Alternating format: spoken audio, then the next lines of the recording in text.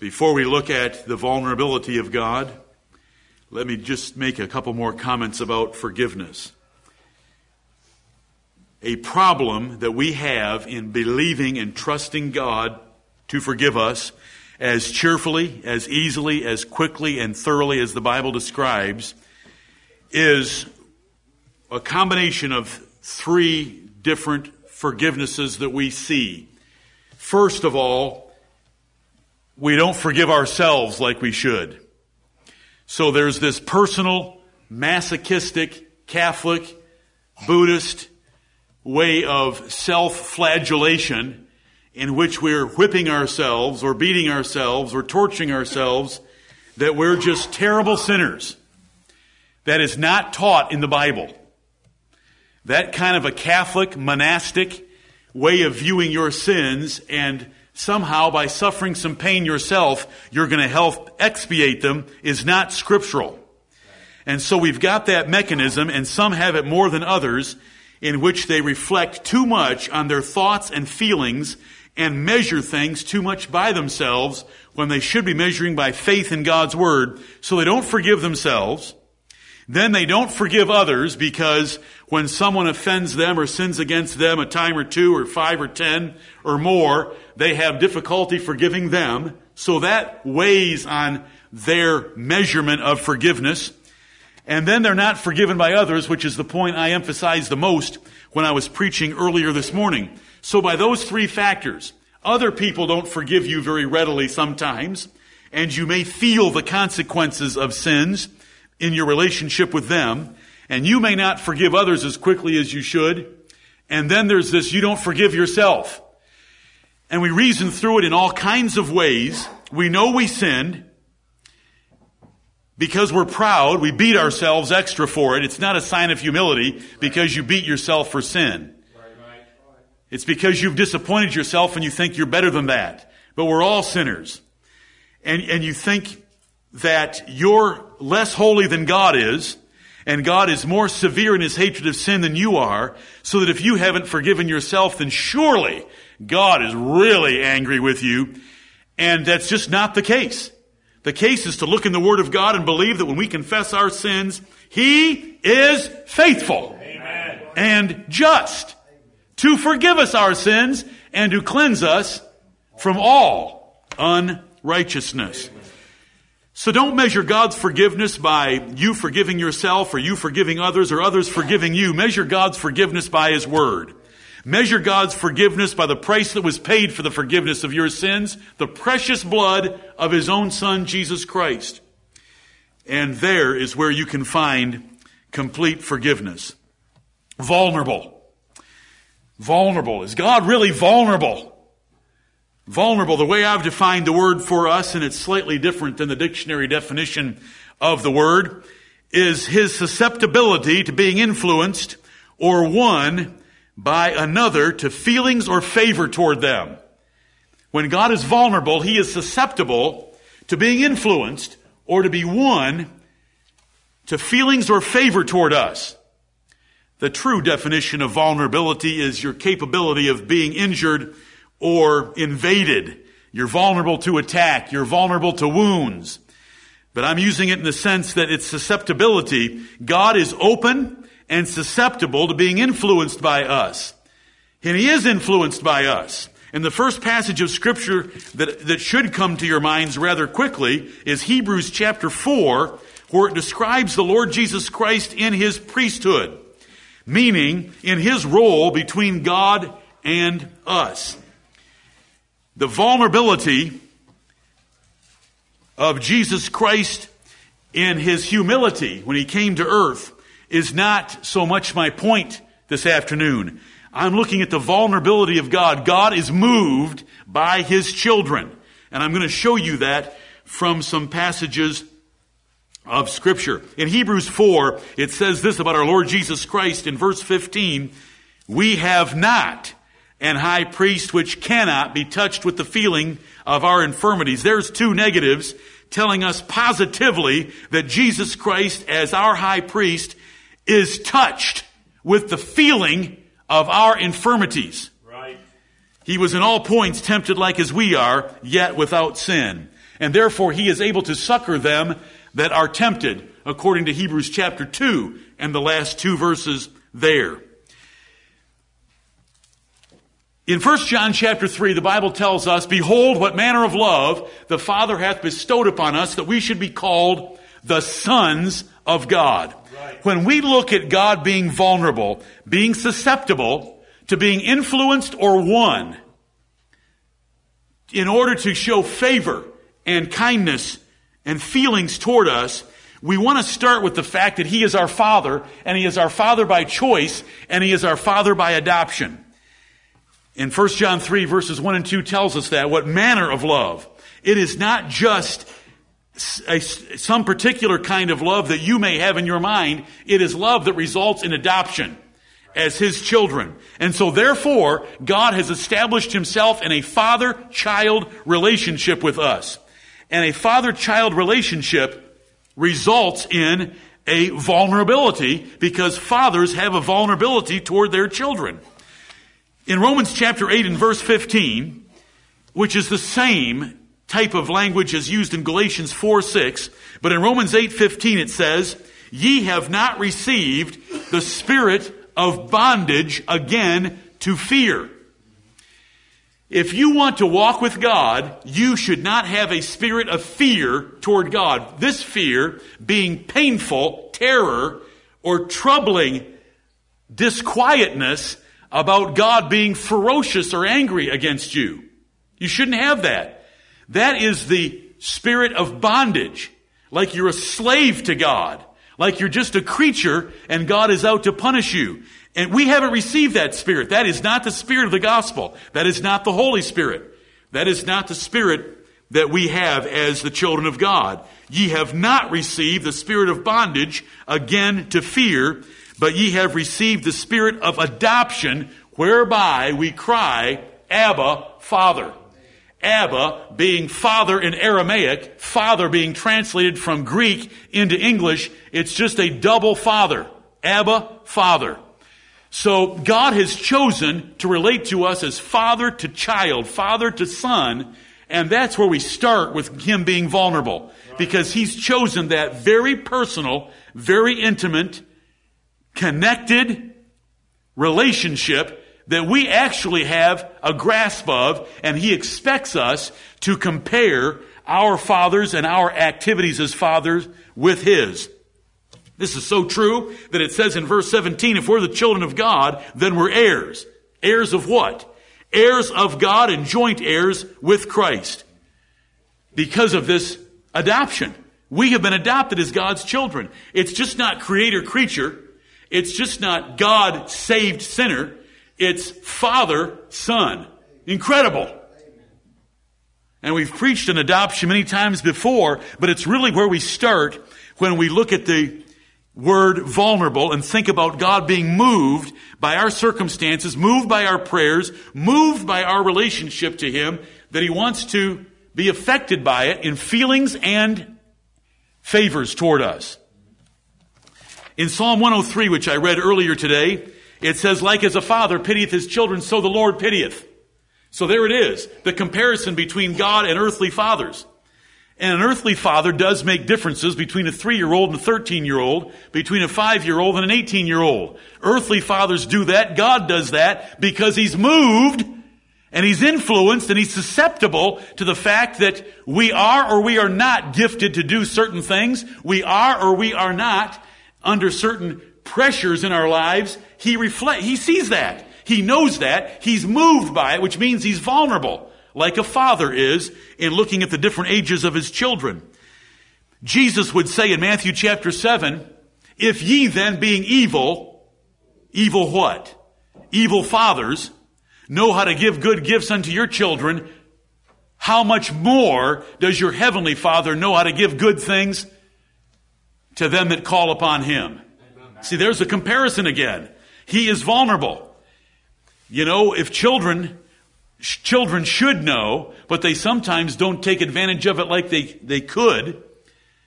A child who is living a virtuous life and comes and asks his father for help, it is a moving thing to a father, because the father wants to be there for the son, or the daughter. He wants to do something for them. And if you've had that experience and you know that, then when the Bible says, if you being evil have those kind of yearnings towards your son and want to give good things to them or to a daughter, how much more is your heavenly Father moved that way to give good things to them that ask him? So there, we know that we're God's children by adoption. We see in the Bible that we're supposed to make that comparison. And so we see it, and it's very comforting to know that God is vulnerable like a father to us, and we, his children, adopted because he loves us through a tremendous price he paid for us through the blood of his only begotten Son, Jesus Christ. We can go to him, and he is moved by us. And the priest that is sitting at his right hand was touched in all points of the feelings that we're touched by. Right. He's touched by them. And so there is very close connection to us, and God is vulnerable, meaning he is moved to care for us and act on our behalf. Now look at Genesis chapter 32, which hopefully you read last evening.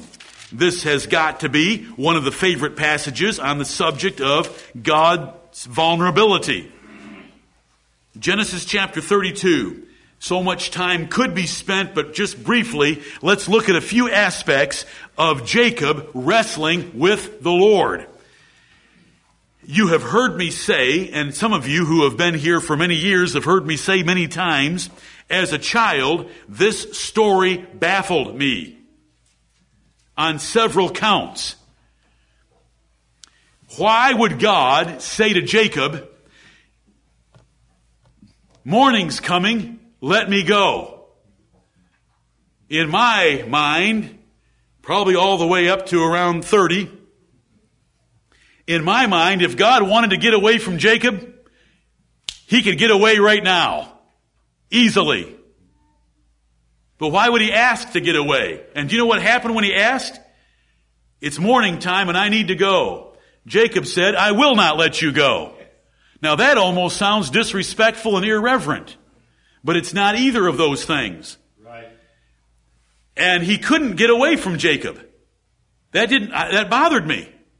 And then he said that Jacob had beaten him in the wrestling match. He had prevailed and won.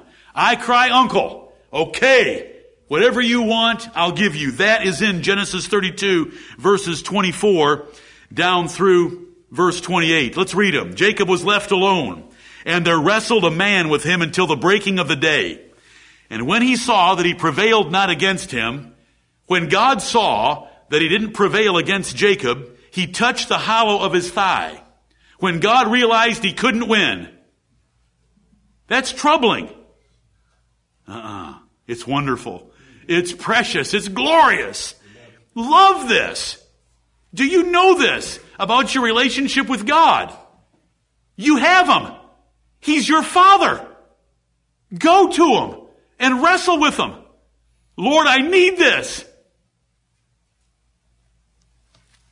And when he saw that he prevailed not against him, he touched the hollow of his thigh, and the hollow of Jacob's thigh was out of joint as he wrestled with him. Well, that shows he does have some power, doesn't he? He could put out of commission the strongest joint and muscles of his body. And he said, "Let me go, for the day breaketh." And he said, and he is Jacob, "I will not let thee go, except thou bless me." And he, that is God, said unto him, "What is thy name?" And he, that is Jacob, said, "Jacob." And he, that is God, said, "Thy name shall be called no more Jacob, but Israel. For as a prince hast thou power with God and with men, and hast prevailed." You win. I'm changing your name to remember this great event that you beat me in a wrestling match. Right. That this is what's in Genesis 32. And you should take delight in that. In your life, wrestle with the Lord. Don't let him go. Claim him. And I'm not talking the way that Mike Murdoch and Benny Hinn do on television. I'm talking what the Bible says right here. When you have a need, go to him and appeal to him and don't let him go. He wants to bless you. He's moved. He was moved by Jacob's predicament, and Jacob's predicament has already been mentioned. Esau was coming with 400 men. He had 11 children, and they were all under the age of 12. And he was going to meet Esau with 400 men. But here's the event. Esau finally met Jacob and fell on his neck and kissed him. And Jacob's name was changed to Israel because he's a prince with God. And would to God, every man, woman, boy, and girl in this assembly would be a prince with God in knowing that they can go and wrestle with the Lord about a matter. Right. And they can prevail. Because Jacob did. Just for reference sake, I want you to remember that Jacob, according to this passage, and this passage is repeated by Hosea 1,500 years later, in Hosea chapter 12, verses 3 through 5, Jacob wrestled with God, Jacob wrestled with an angel, Jacob wrestled with a man. Are you able to reconcile all of that together? There are people who come up with Christophanies, meaning Jesus Christ appearing in the Old Testament. Jesus of Nazareth did not appear in the Old Testament. There's nothing about Jesus here. This is an angel in the form of a man representing God. Period. It often happens that way in the Old Testament. The angel of the Lord represents the Lord. Who do you think he's talking for? Himself? So when he speaks, he's speaking on behalf of God. And he can't wrestle with an angel because an angel doesn't have a body, so he had to take on the body of a man. I don't want to waste any more time on that point, but I hope that you'll know the Bible says he wrestled with God, an angel, and a man. Now, which was it? Yes. Amen. Enjoy. I enjoy it. And I like that the Bible puts things that way so that people come up with Christophanies and prove their own ignorance of Scripture. Right. Jesus Christ did not exist until Mary had a baby. And he didn't wrestle for several months after that. And I'm not trying to be foolish about the Word of God. I'm trying to be foolish about the ideas that men come up with. What we want out of this passage is God is vulnerable. God can be beaten in a wrestling match. God can say, let me go, and you can say, I will not let you go, and get the blessing. That is what it means to pray without ceasing. What would ceasing have been here? Well, I can't. Oh, you want to go? Okay. You didn't answer me in 3 times that I've prayed for this matter? Okay, I give up. That's ceasing in your praying. That's giving up the wrestling match. Lord, help us not to be that way. Right. What a glorious event in the Bible to show us the vulnerability of God. You know Genesis chapter 18. We hardly need to turn there. God tells Abraham that he's going to destroy Sodom and Gomorrah. And Abraham says, Lord, are you going to destroy the righteous with the wicked? Right. And he appeals to him. Are you going to do something that's wrong? What if I find 50 righteous souls in that place? Are you going to destroy Sodom for 50 righteous souls? I will not destroy it for 50 righteous souls. Now, God knew how many righteous souls were in that place long before Abraham tried to inform him about anything. But in the exchange between God and Abraham, God is moved by Abraham's request for 50. Yes, I'll spare it. I don't want to be guilty of what you're saying I could be guilty of, and that's destroying the righteous with the wicked. You say, is that how it's really working there? Yes, and Moses did it repeatedly. Moses did this over and over and over again by telling the Lord, if you wipe out the nation right now the way that you've just told me you want to, then the Canaanites are going to know that you weren't a big enough God to get your people into the land of Canaan. You say, that sounds disrespectful. No, it sounds like somebody understands the attribute of vulnerability of God. And so you bring up promises that God made to him and say, if you do this, those people are not going to recognize that you're the God of heaven that's able to do anything. They know what you did in Egypt, but look you couldn't get us to the land of Canaan. Everyone knows where we're going. They know that we didn't leave Egypt to live in the desert because we told Pharaoh where we wanted to go. We were going to the land of Canaan. But if you don't get us there, you fail. And that's how everybody's going to perceive it. Moses did it repeatedly. Abraham argued from 50 to 40 and 5 to 40 to 30 to 20 to 10 with the Lord because he's vulnerable to us reasoning with him about things like that. No, the Lord is not going to destroy the righteous with the wicked. But he responded to Abraham's praying, just like he responded to Moses' praying, and he never wiped out the nation and started over again with Moses like he said he was going to on a number of occasions. This is God's vulnerability to us, and it's in reasoning and prayer. There are sermons on the website from 1986 or sometime a long time ago that go through detail in explaining some of those prayers from the Old Testament that Moses made. Look at Isaiah 63, which you also were to read last evening. Isaiah 63, we're looking at the fact of the attribute of God that He is vulnerable. He is moved by our situation and condition. He is susceptible to being influenced or to be won to feelings or favors toward us.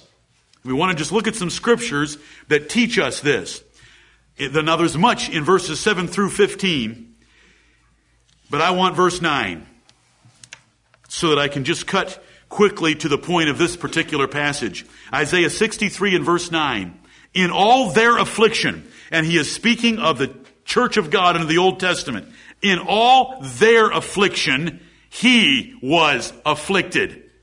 That is vulnerability. When they had pain, he felt it. When they had trouble, he felt it. In all their affliction, he was afflicted, and the angel of his presence saved them. Does that help you understand angels and God's presence and God and the difference between the two? And I hope it helps.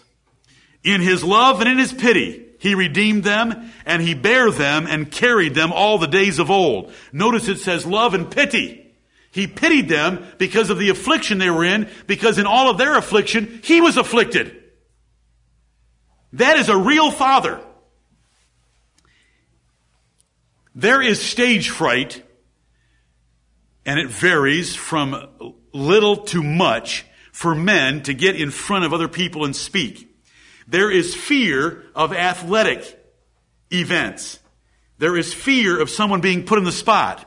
Now, as an individual man, you know your level of fear and whether you can do it or not, or how much you are nervous before an event. But I want to tell you something. It's harder being a father, having your children doing it, than doing it yourself. Right.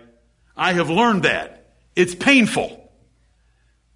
When my children get up here to do something, my sons get up here to do something, or any of you young men, listen, I'm sweating so fast for you. My blood pressure's up. I'm remembering what it was like.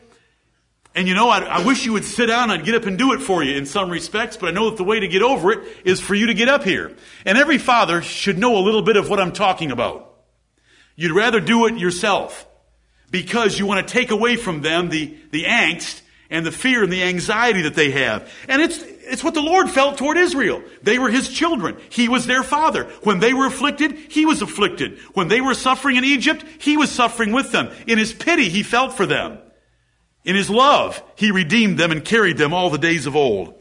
Isaiah 63, the purpose is we want to know God. We want to recognize and believe and trust and live our lives and walk with him on the basis that God is moved by our situations. He knows when there's pressure on us. He knows when we're fearful. He knows when we're being pushed to the edge of the envelope of our abilities. He knows. And he's moved by it. He's moved when we call upon him for help, that we can't do it ourselves, but we want him to intervene. Oh, look at Judges chapter 10. That groan from me is there are so many places to look and not enough time to look at them all. Judges chapter 10. Let's just look at a few of these and it'll be enough. Let's start at verse 15 of Judges 10. And the children of Israel said unto the Lord, we have sinned. Do thou unto us whatsoever seemeth good unto thee. Deliver us only, we pray thee, this day. And they put away the strange gods from among them and served the Lord. And his soul was grieved for the misery of Israel. Do you believe that verse? His soul was grieved for the misery of Israel. When you're in misery, and do you know what the misery was from? Was it from their obedience or from their disobedience? It was misery from their disobedience. But when they repented, he then immediately was grieved. His soul was grieved for the misery of his people because of the chastening he had brought on them for their sins. It was their fault, but he's still grieving. His soul is grieved This is the God I want you to know and love. This is the God I want you to go and pray to. This is the God I want you to confess your sins to and know that He forgives you. This is the God that when you're in trials and troubles and it's pressing you and stressing you, He knows. And He's moved by it. He is vulnerable. That's a soul that was grieving for their misery. Oh, thank you, Lord. Amen. This is the Word of God. Look at 2 Samuel 24. 2 Samuel chapter 24. The angel is destroying the men of Jerusalem because David numbered Israel. Because God had a problem with Israel and was going to chasten them, and He used David for the event. Verse 16 of 2 Samuel 24, and when the angel stretched out his hand upon Jerusalem to destroy it, the Lord repented him of the evil, and said to the angel that destroyed the people, it is enough. Stay now thine hand. And the angel of the Lord was by the threshing place of Araunah the Jebusite. The simple expression here that we want, the Lord repented him of the evil and told the angel, it's enough. Stop. So you've got to trust your Father. Your Father in heaven, when He allows some stress into your life, now if you begged for that stress and you brought it on yourself, don't blame Him altogether. But when you've got stress in your life, it's going to come to an end if you're trusting Him for mercy, because He's going to say, it is enough. Stop. Look at Psalm 106. We want to know the full set of attributes of our God. We won't know Him perfectly ever, but we want to know Him as perfectly as the Bible describes Him to us. Psalm 106 verse 44, nevertheless He regarded their affliction. Here's a cross-reference for Isaiah 63:9. Nevertheless, He regarded their affliction. But now, what is the nevertheless there for?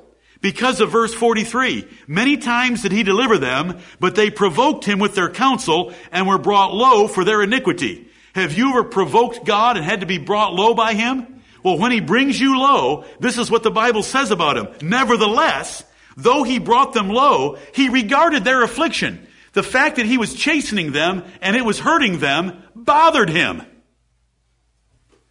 When He heard their cry, and He remembered for them His covenant and repented according to the multitude of His mercies.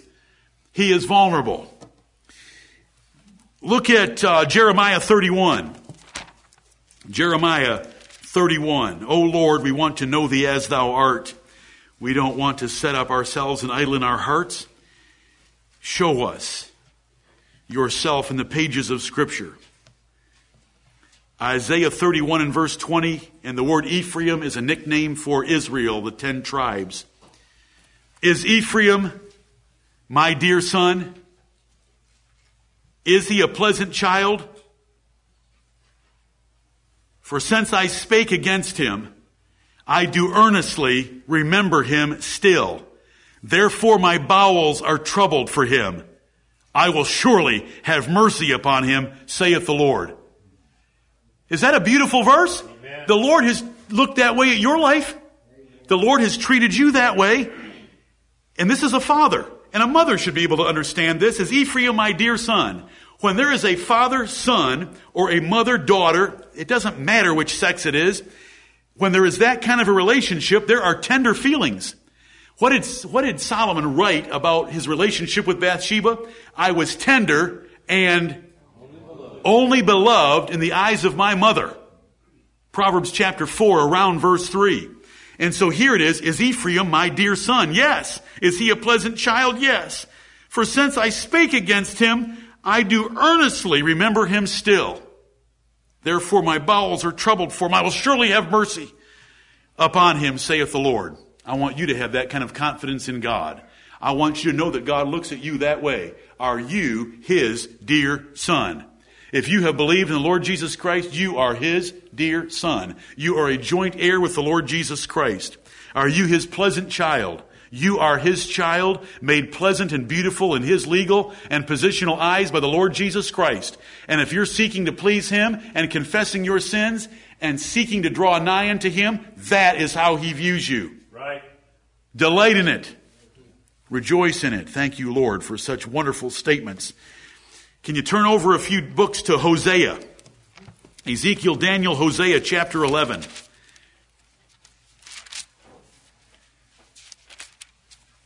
Hosea chapter 11. Some of these combinations and the consternation in the Lord's heart is hard for us to grasp.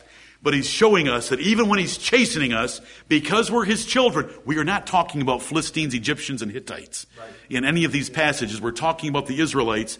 Even when he's doing it, he has very strong feelings for his people and pities them.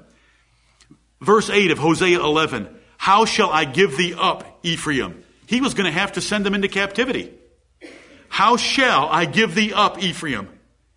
How shall I deliver thee, Israel, deliver thee into punishment? How shall I make thee as Admah? What in the world's Admah? How shall I set thee as Zeboim? What is Zeboim? Admah and Zeboim are two of the cities of the plain that were next door neighbors to Sodom and Gomorrah. Right. And so the Lord is saying, I'm going to burn up your nation, but I can't treat you like I did Admah and Zeboim. How am I going to do this? Mine heart is turned within me. I'm having a conflict in my soul. My repentings are kindled together. My repentings of not wanting to do this are troubling me. They're coming together.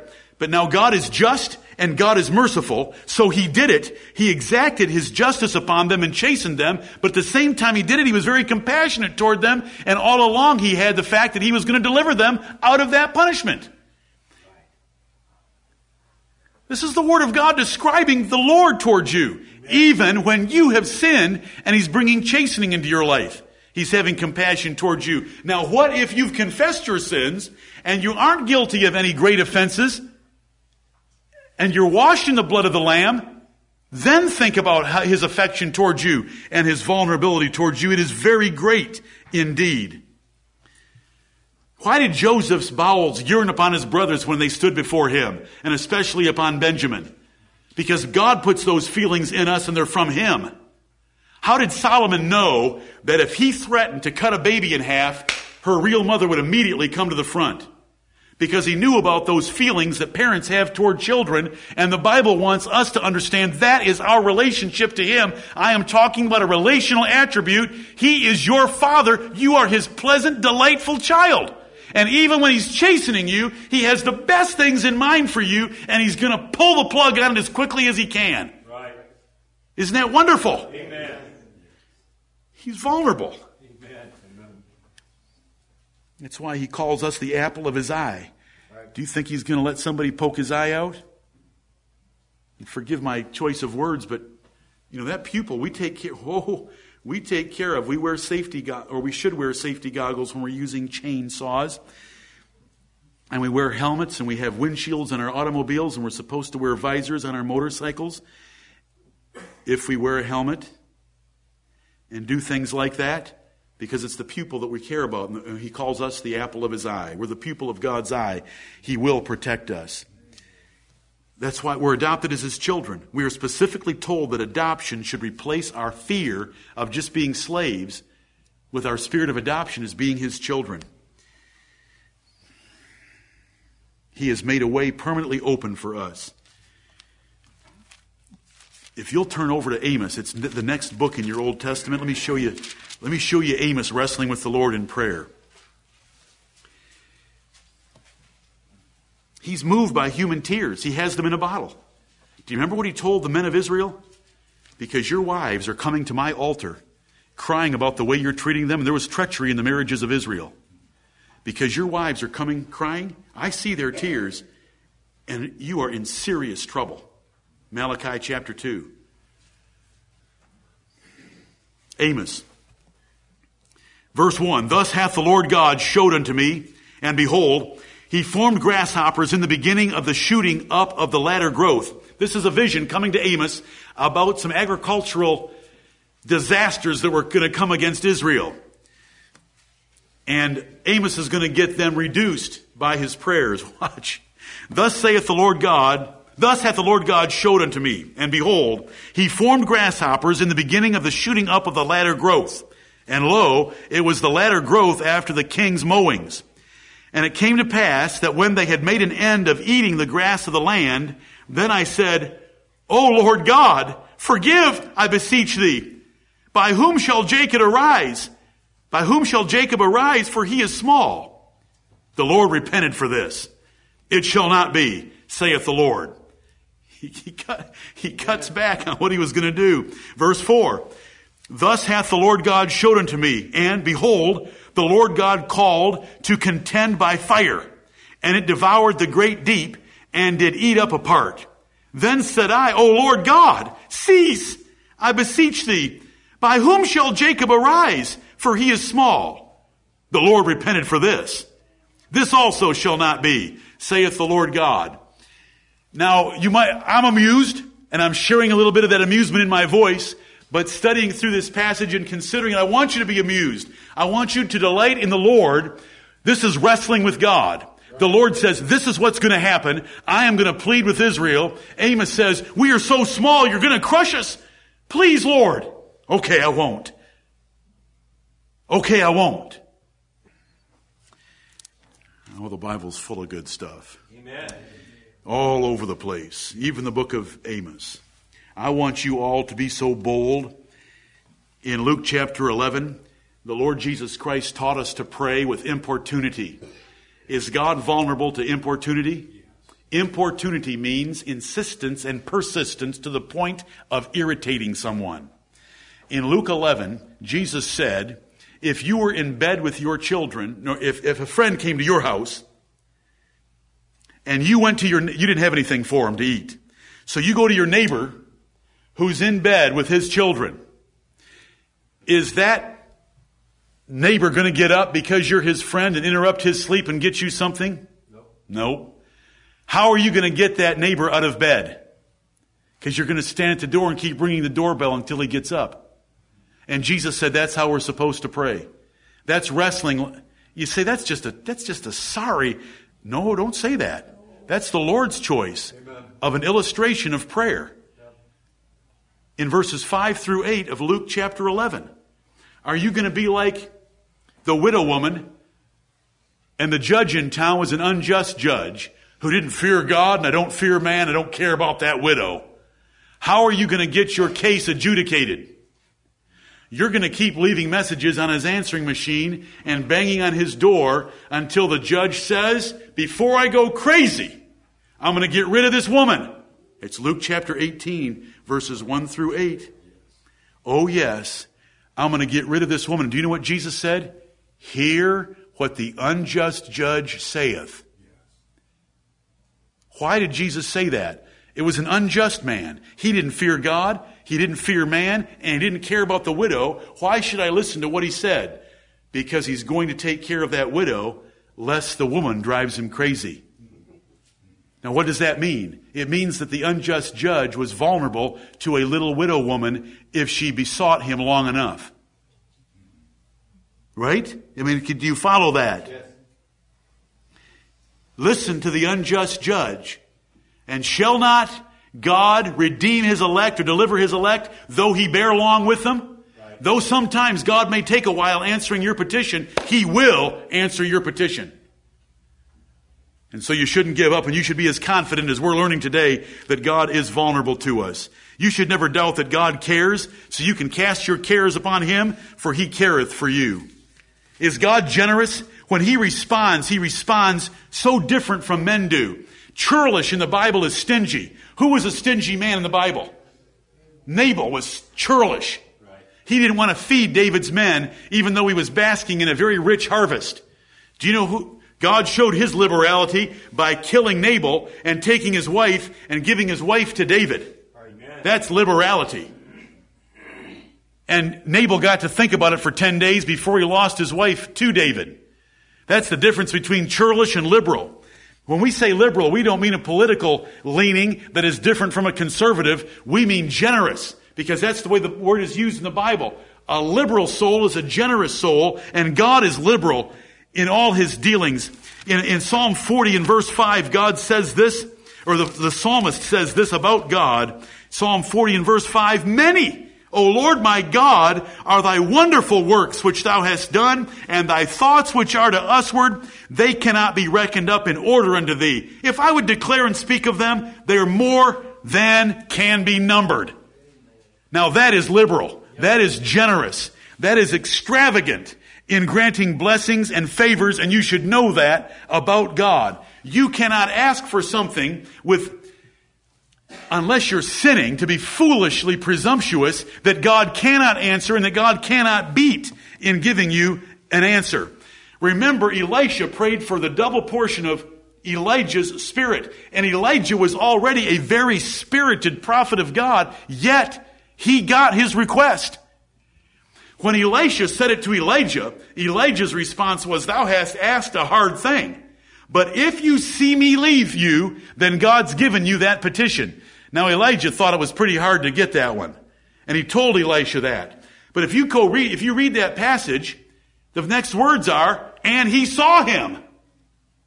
Elisha saw Elijah being carried into heaven by the chariot of God. He got the double portion. Right. How does that happen? Because God is generous. Don't pray for little things. Pray for big things. You know, I've heard an expression I was taught as a child: attempt great things for God and expect great things from God. Right. And that is very scriptural. Yes, David attempted great things for God and he expected great things from God. By my God, I have run through a troop, and by my God, I have leaped over a wall. Amen.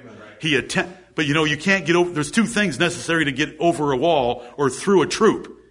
You've got to do some running, and God's got to bless your running. But you got to run. So you attempt great things for God and expect great things from Him because He's generous. He wants to outdo what you ask for.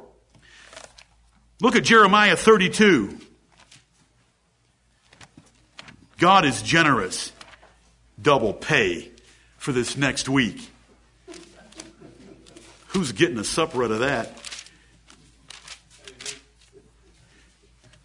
Jeremiah 32. Verse 17. Ah, Lord God. Do you ever talk this way to the Lord? There's an exclamation point there. Ah, Lord God. Behold, Thou hast made the heaven and the earth by Thy great power and stretched out arm, and there is nothing too hard for Thee. Do you believe that about God when you go asking Him for something? Look at verse 27. Behold, I am the Lord, the God of all flesh. Is there anything too hard for me? I like this chapter of the Bible because the prophet is asking God and telling him that there's nothing too hard for him, and then God agrees and asks the question, is there anything too hard for me? No, there isn't. Look at verse 3 of chapter 33 with that foundation. Call unto me, and I will answer thee, and show thee great and mighty things which thou knowest not.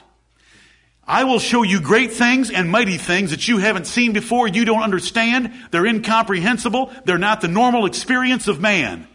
Do you know that David would say after his exchange with God in 2 Samuel 7, this is not the way of man. Do you remember those words? Because God is better than man. Amen. The most benevolent, the most generous, the most liberal, the most giving person you know is a far cry short of God's generosity. Trust Him. He is incredibly merciful. And those of us who've lived and we've called upon the Lord and depended upon Him, we can share experiences from our lives to show you that. And you and I were reminded last Lord's Day that we should have stones that we pull out of the middle of Jordan to set in our homes to remind us, to tell our children, our children's children, and others of God's generosity in our lives. He is the Savior or the preserver of all men, especially them that believe. Look at Isaiah 32. Oh, you know that. That's the liberal soul shall be. God will bless the liberal soul. Look at Proverbs 22 and verse 9. I'm sorry for jumping around. You should be able to figure out the reason why. Proverbs chapter 22 and verse 9. He that hath a bountiful eye shall be blessed. If God will bless men that have a bountiful eye, what kind of an eye does He have? A bountiful eye that crushes us in our bounty. Amen. For He giveth of His bread to the poor. Proverbs 22 and verse 9 is a cross-reference with Isaiah chapter 32 verses 5 through 8, where there is described the difference between a churlish man and a liberal man. And by liberal things shall a liberal man stand. God wants us to be liberal, and the reason He calls us to be liberal is because He's already been liberal to us. Right. And he's been so liberal to us, it should be easy for us to be liberal to others. Do you know the Bible says, eye hath not seen nor ear heard, neither have entered into the heart of man the things which God hath prepared for them that love him. The things from justification to adoption to the eternal riches of heaven are ours through Christ Jesus, because God is our Father and he's generous.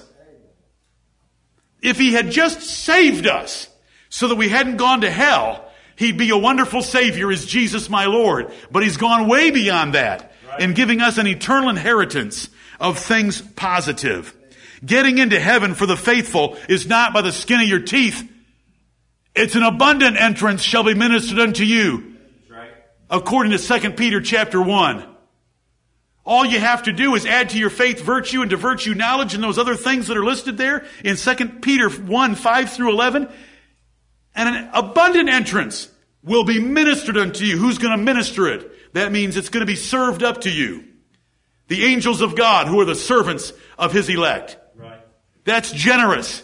We're not barely saved. We're greatly saved. We're abundantly saved.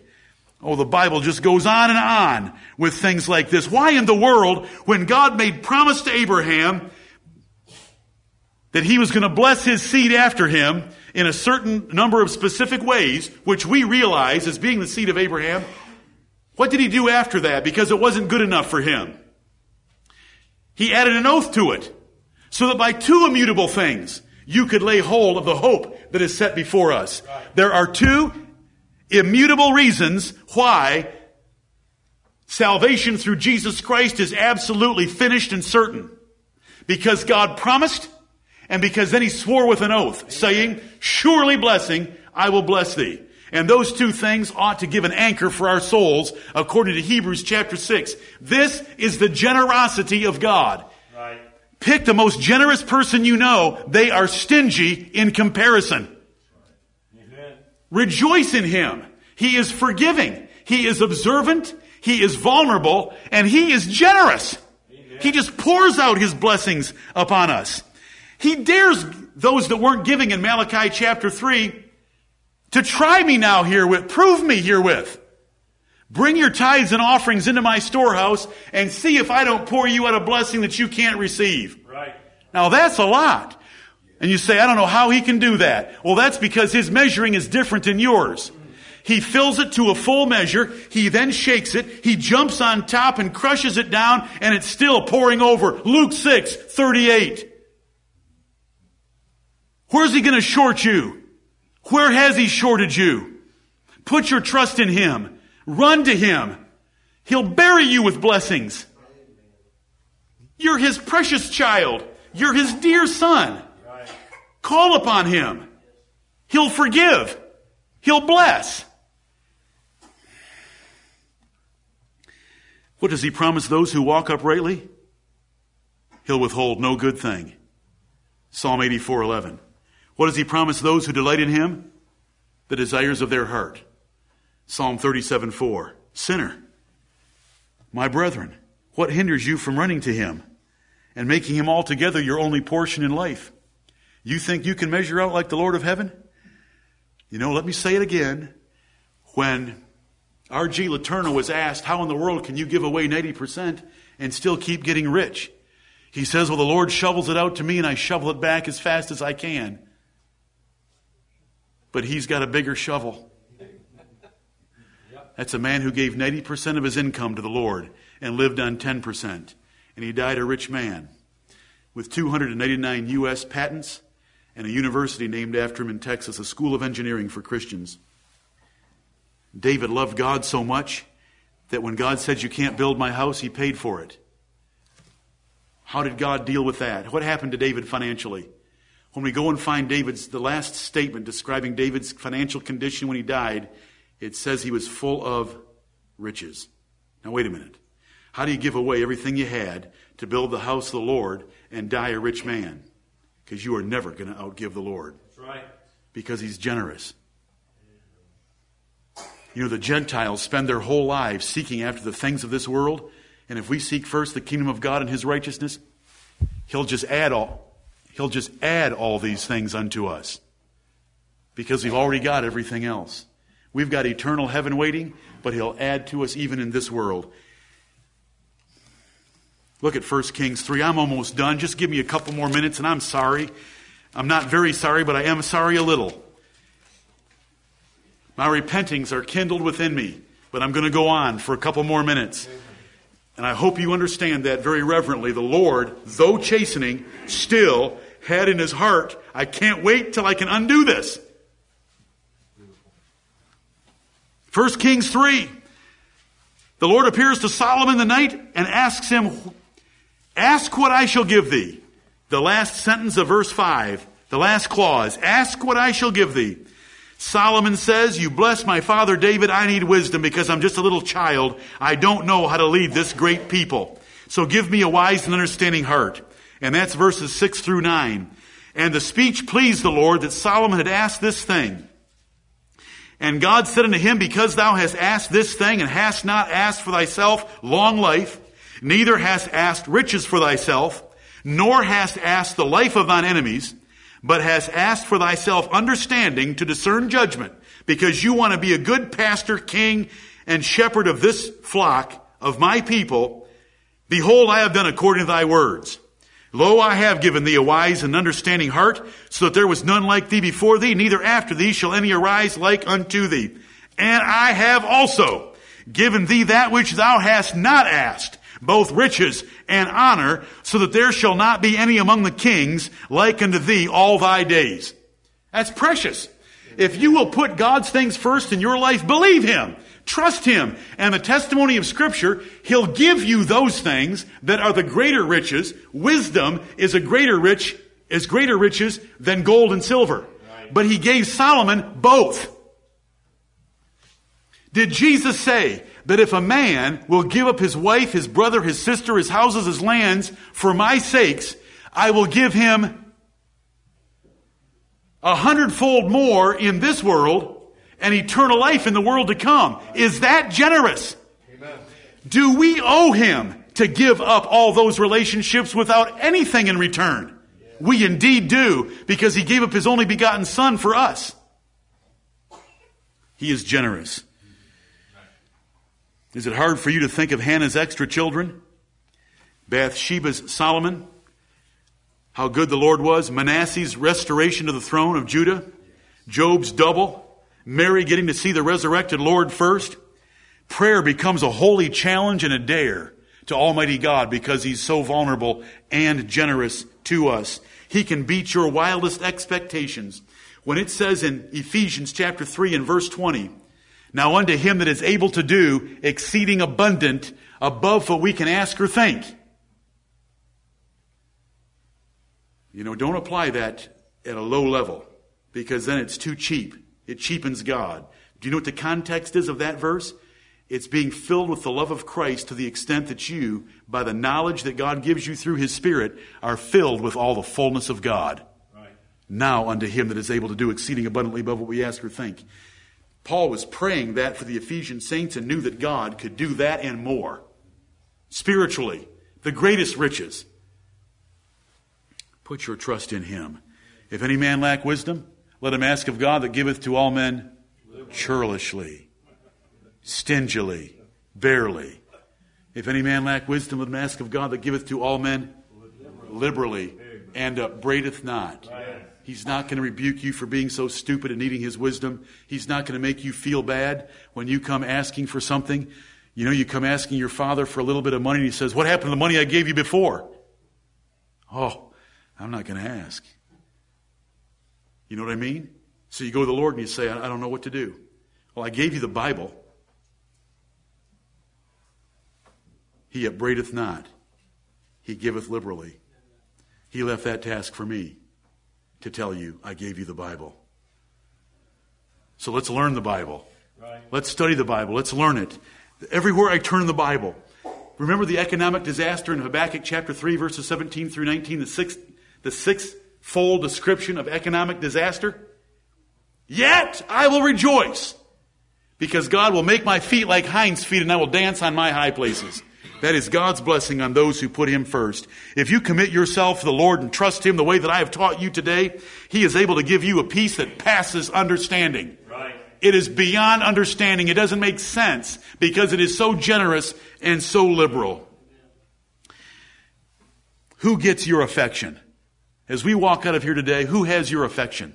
What are you worked up about? What are you excited about? What things of this world have you really motivated? What do you want? What do you think's important? What are you going to spend your afternoon seeking? Who gets your affection? A person? The world? The devil? Any one of those, you lose bigger than you can imagine because God is more generous than you can imagine, and you have just cut off the fountain of blessing in your life by seeking satisfaction elsewhere. He is generous beyond what you can imagine.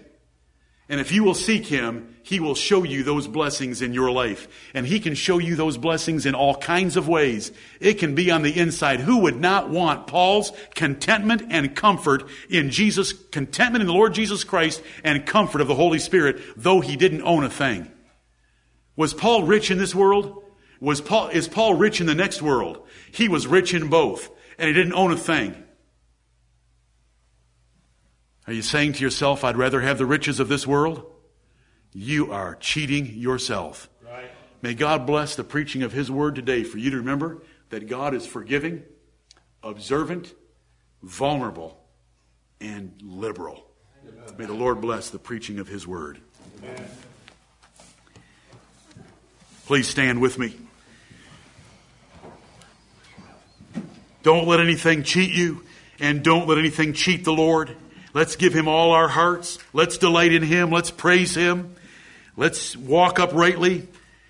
We don't even need the things that He's offered us. He's already blessed us abundantly. But we want to know Him better. Father in heaven, we come to Thee in the name of the Lord Jesus Christ, running to Thee by faith, Holy Father, thanking Thee, Abba, Father, for adopting us by Your predestinating grace and a manner of love the world does not know, that You would love Your enemies and make them Your children. We thank You that we are as Ephraim, a precious child. We thank You that You have yearnings in Your bowels for us. Heavenly Father, forgive us when we've been wayward children, and draw us close to Thee. And, O Lord, as we draw close to Thee, do Thou draw close to us. Heavenly Father, I pray for every soul here and every soul that hears this message, that they will humble themselves before Thee and by faith reach out and run to Thee. And Heavenly Father, lay hold of Thee and never let Thee go. We want the blessing of Thy presence. We ask not for riches in this world nor long life. We ask for the blessing of Thy Spirit and the joy of Thy presence in our hearts, that we might delight in Thee and walk with Thee all the days of our lives. Forgive us, for we have not let that be the chief concern of our souls. And go with us now as we part company. Walk with us. Be our Father. Show us all that we have learned today. When we come to Thee in confession, forgive us and fill our hearts with Your mercy. Let us remember that Your eyes are with us to show Yourself strong on our behalf, that You are vulnerable to our situations in life, and oh, so generous as You pour out Your tender mercies upon us. We thank You. We bless You. Be with every other activity that we have remaining in this day, and sanctify it and all that we've already done through Jesus Christ our Lord. Amen. Amen. You are dismissed.